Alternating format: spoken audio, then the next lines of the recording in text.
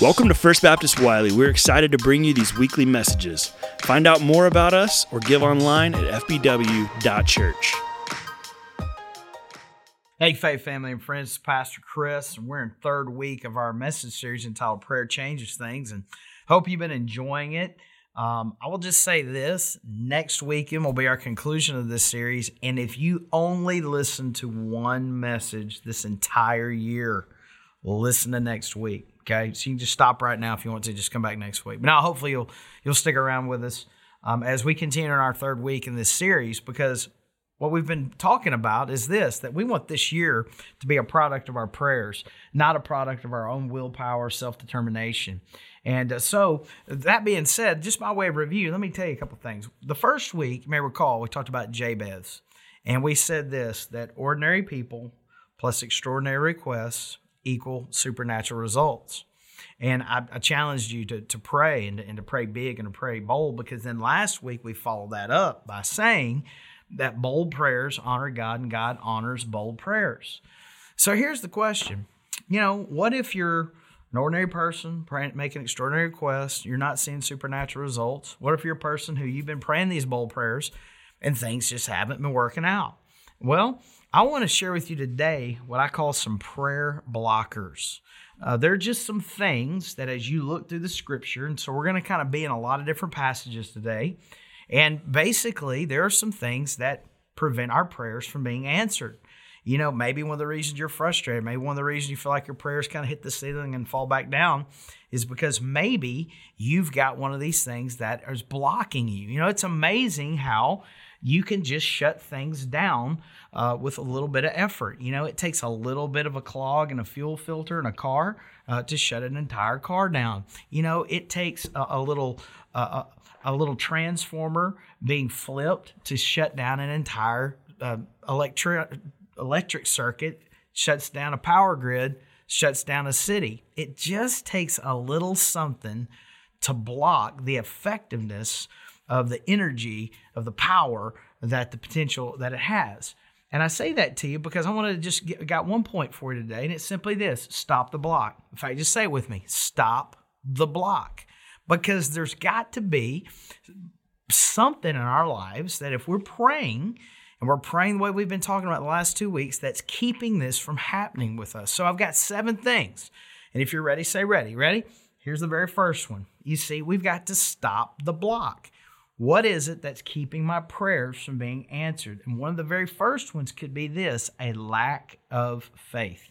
Jesus tells, in Matthew 17, he's confronted with a kid who basically, a man who has been demon-possessed. And he casts out the demon.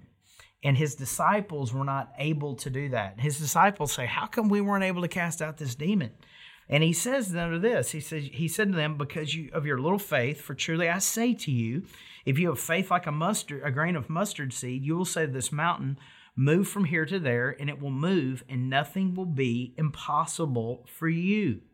It is amazing, is it not, that his disciples, here are these men who walked right in proximity of him, but yet they were unable to do the simple thing. Why? Because they just didn't have faith.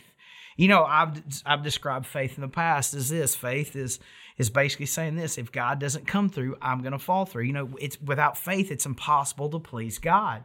And when we pray, it's essential that we believe that God can really do these things. It's fascinating, isn't it? Because if you're listening to this, and if you've trusted Christ as your Savior, then here's what you essentially believe. You believe that Jesus is going to take you to heaven one day, that He's forgiven your sins, past, present, and future, and that because of His death, burial, and resurrection, His substitutionary atonement, what that's called, that you now have life in Him both here and hereafter.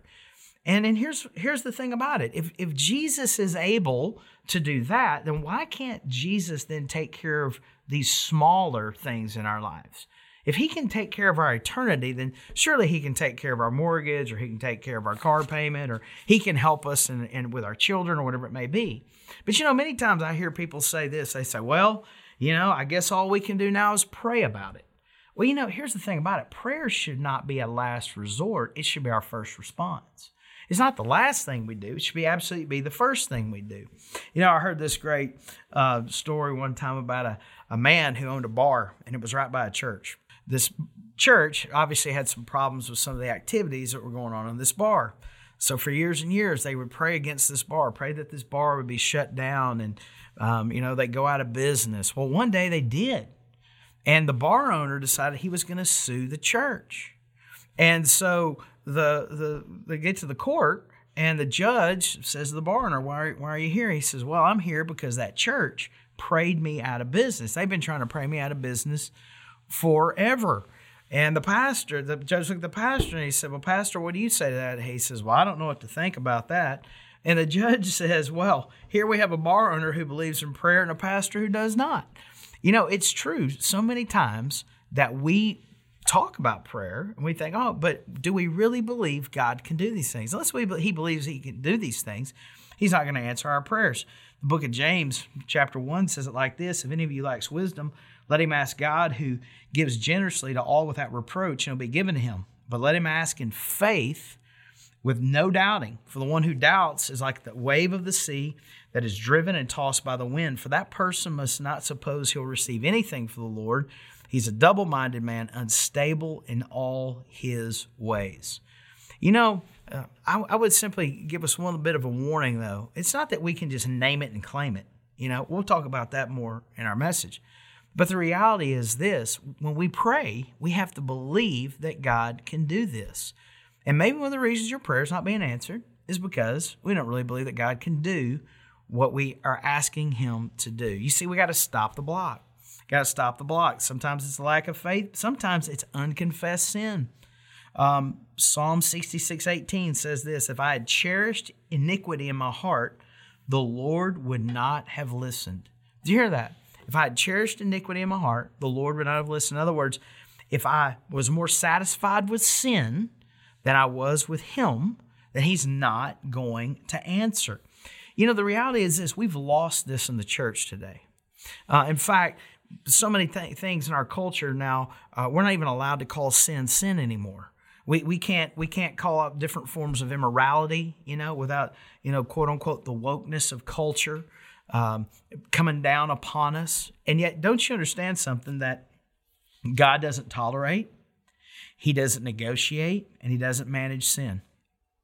God eradicates sin.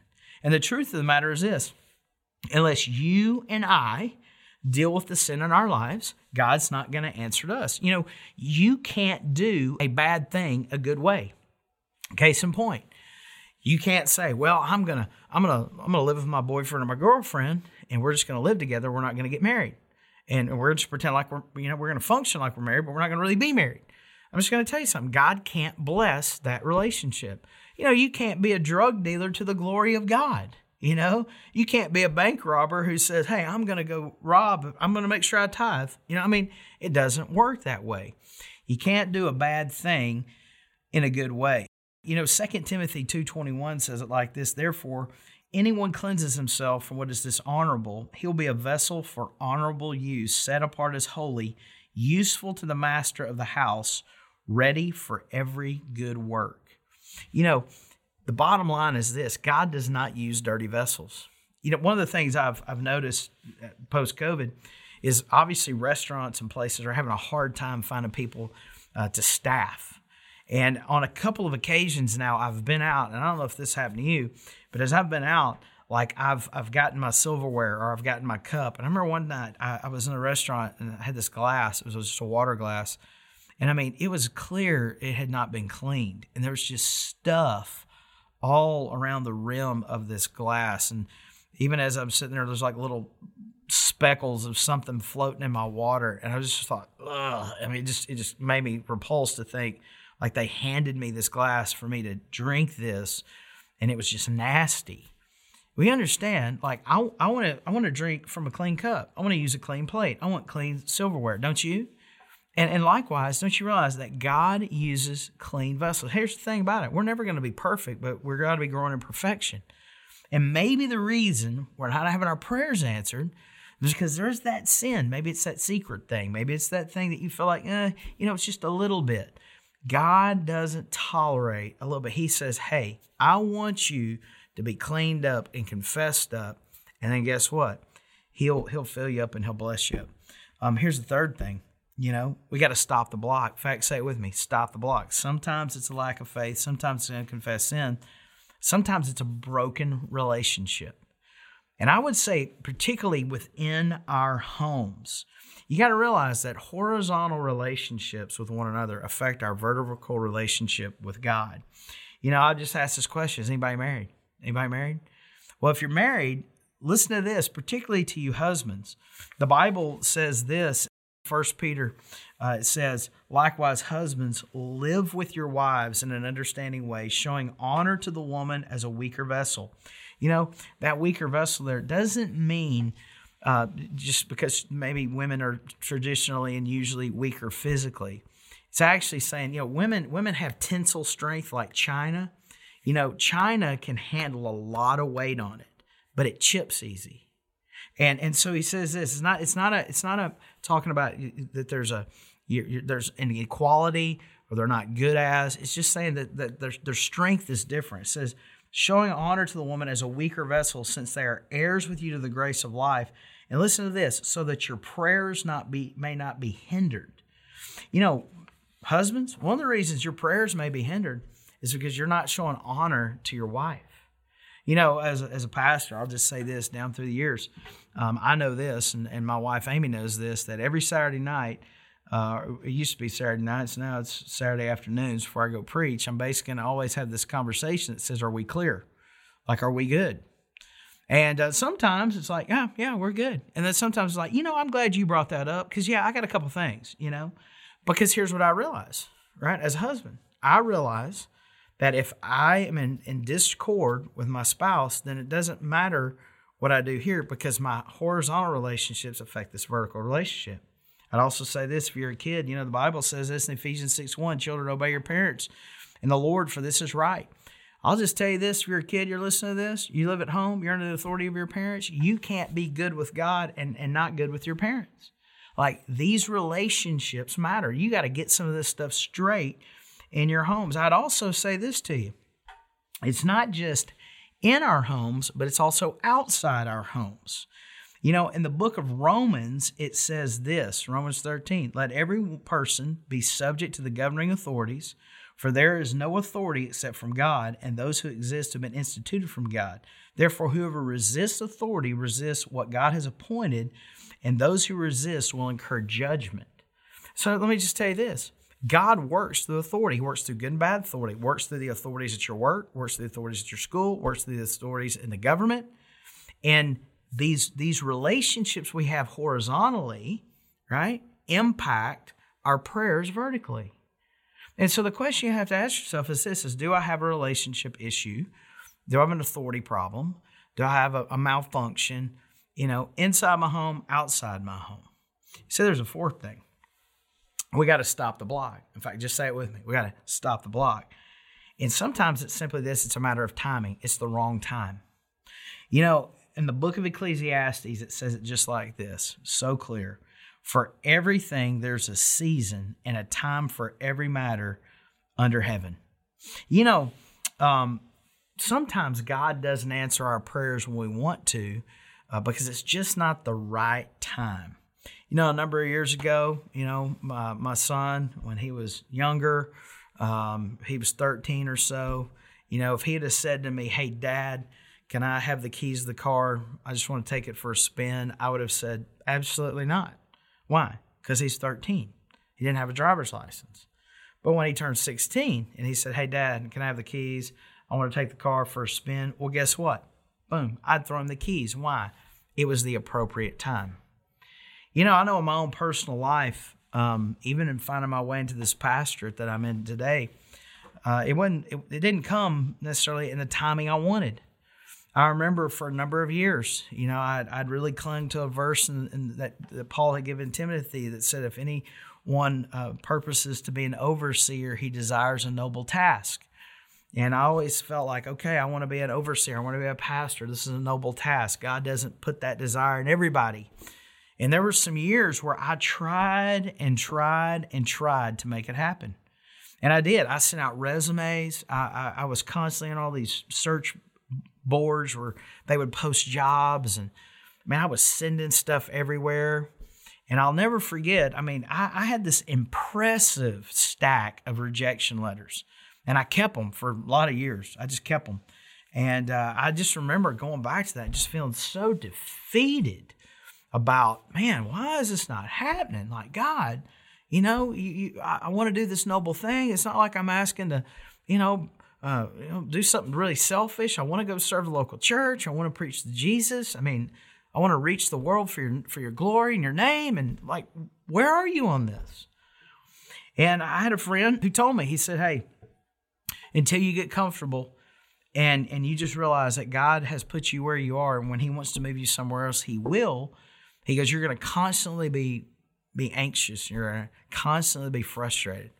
So I just got really, really comfortable. And you know what? It wasn't but, man, probably 3 months after that, when I really got comfortable and I really got okay with, God, we're going to do it in your timing, then you know what? He opened a door for me. And so sometimes it's this, you have to just recognize it's just not the right time. It's not no, it's just later. There's a fifth one, because we got to stop the block. Say it with, we got to stop the block. So sometimes it's lack of faith, sometimes it's unconfessed sin. It could be a broken relationship, could be the wrong time. But I'll just say this, sometimes it's a selfish motive. Sometimes it's truly just a selfish motive. The book of James, chapter 4, verse 3 says this, you ask and do not receive because you ask wrongly to spend it on your passions. Motives matter. It's not just what we ask, but it's why we ask it. Motives, they do matter. It's one thing to want to prosper and to do well. There's nothing wrong with that.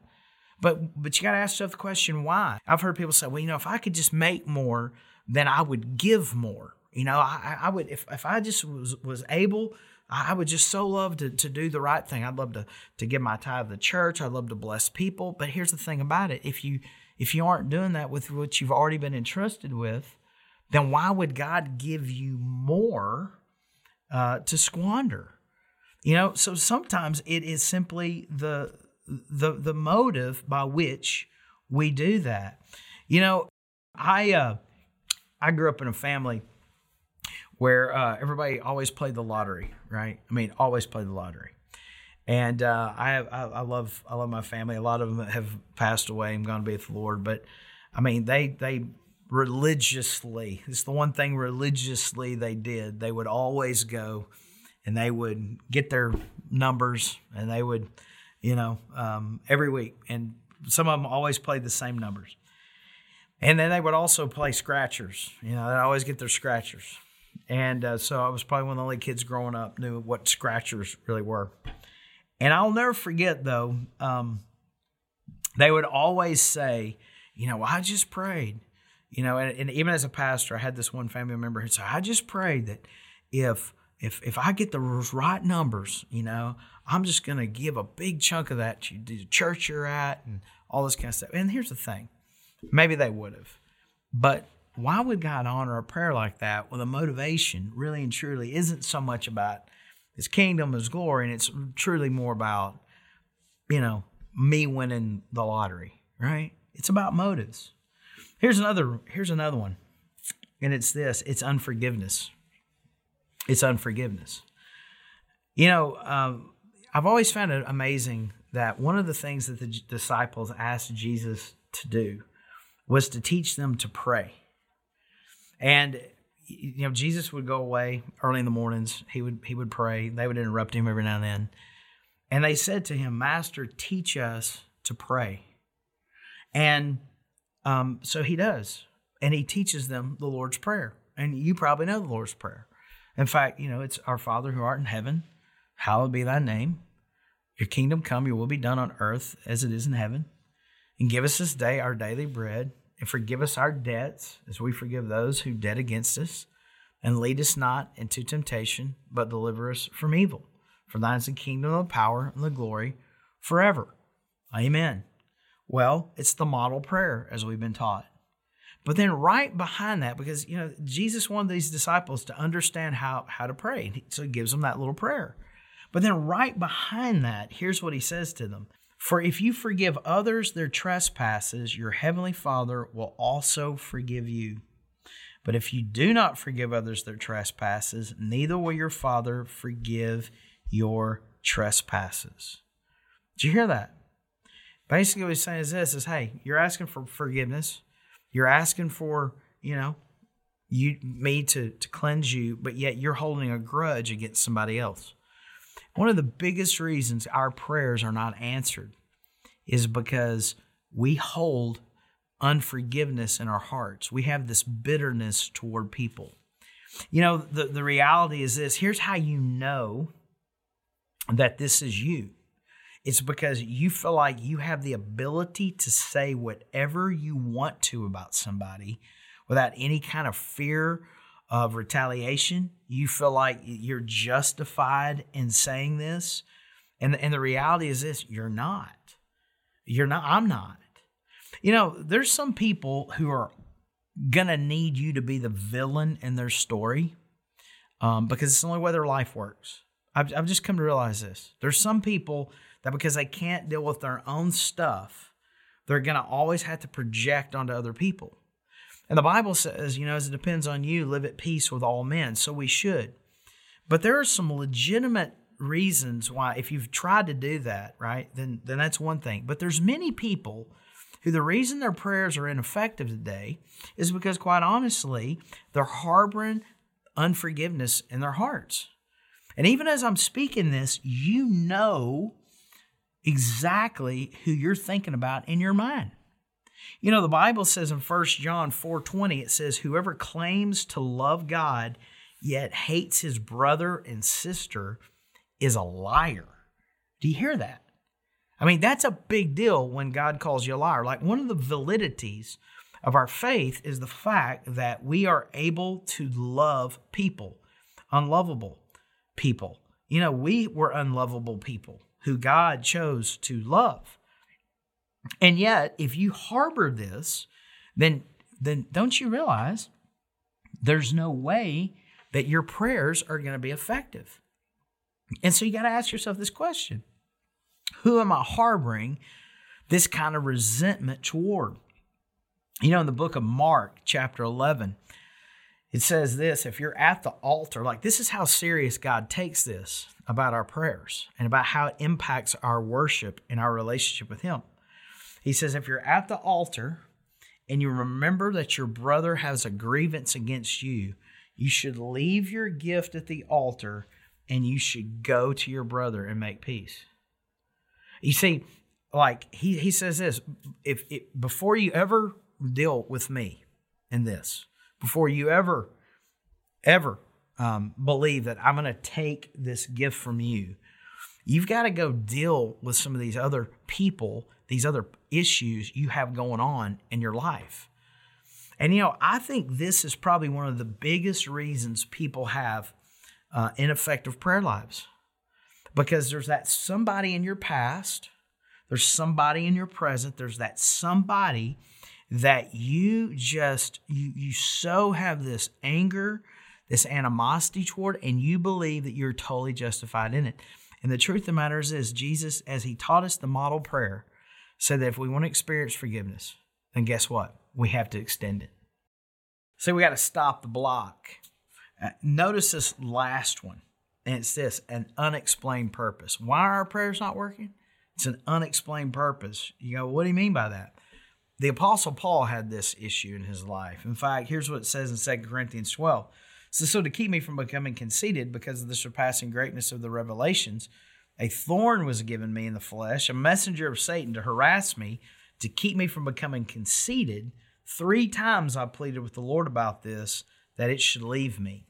Here's what we understand. Here's Apostle Paul gave us a third of the New Testament. Here's the Apostle Paul who, in his ministry, he prayed for the healing of many other people. And yet, for whatever reason, God did not heal him. And, why was that? It says, he says it was to keep him from becoming conceited.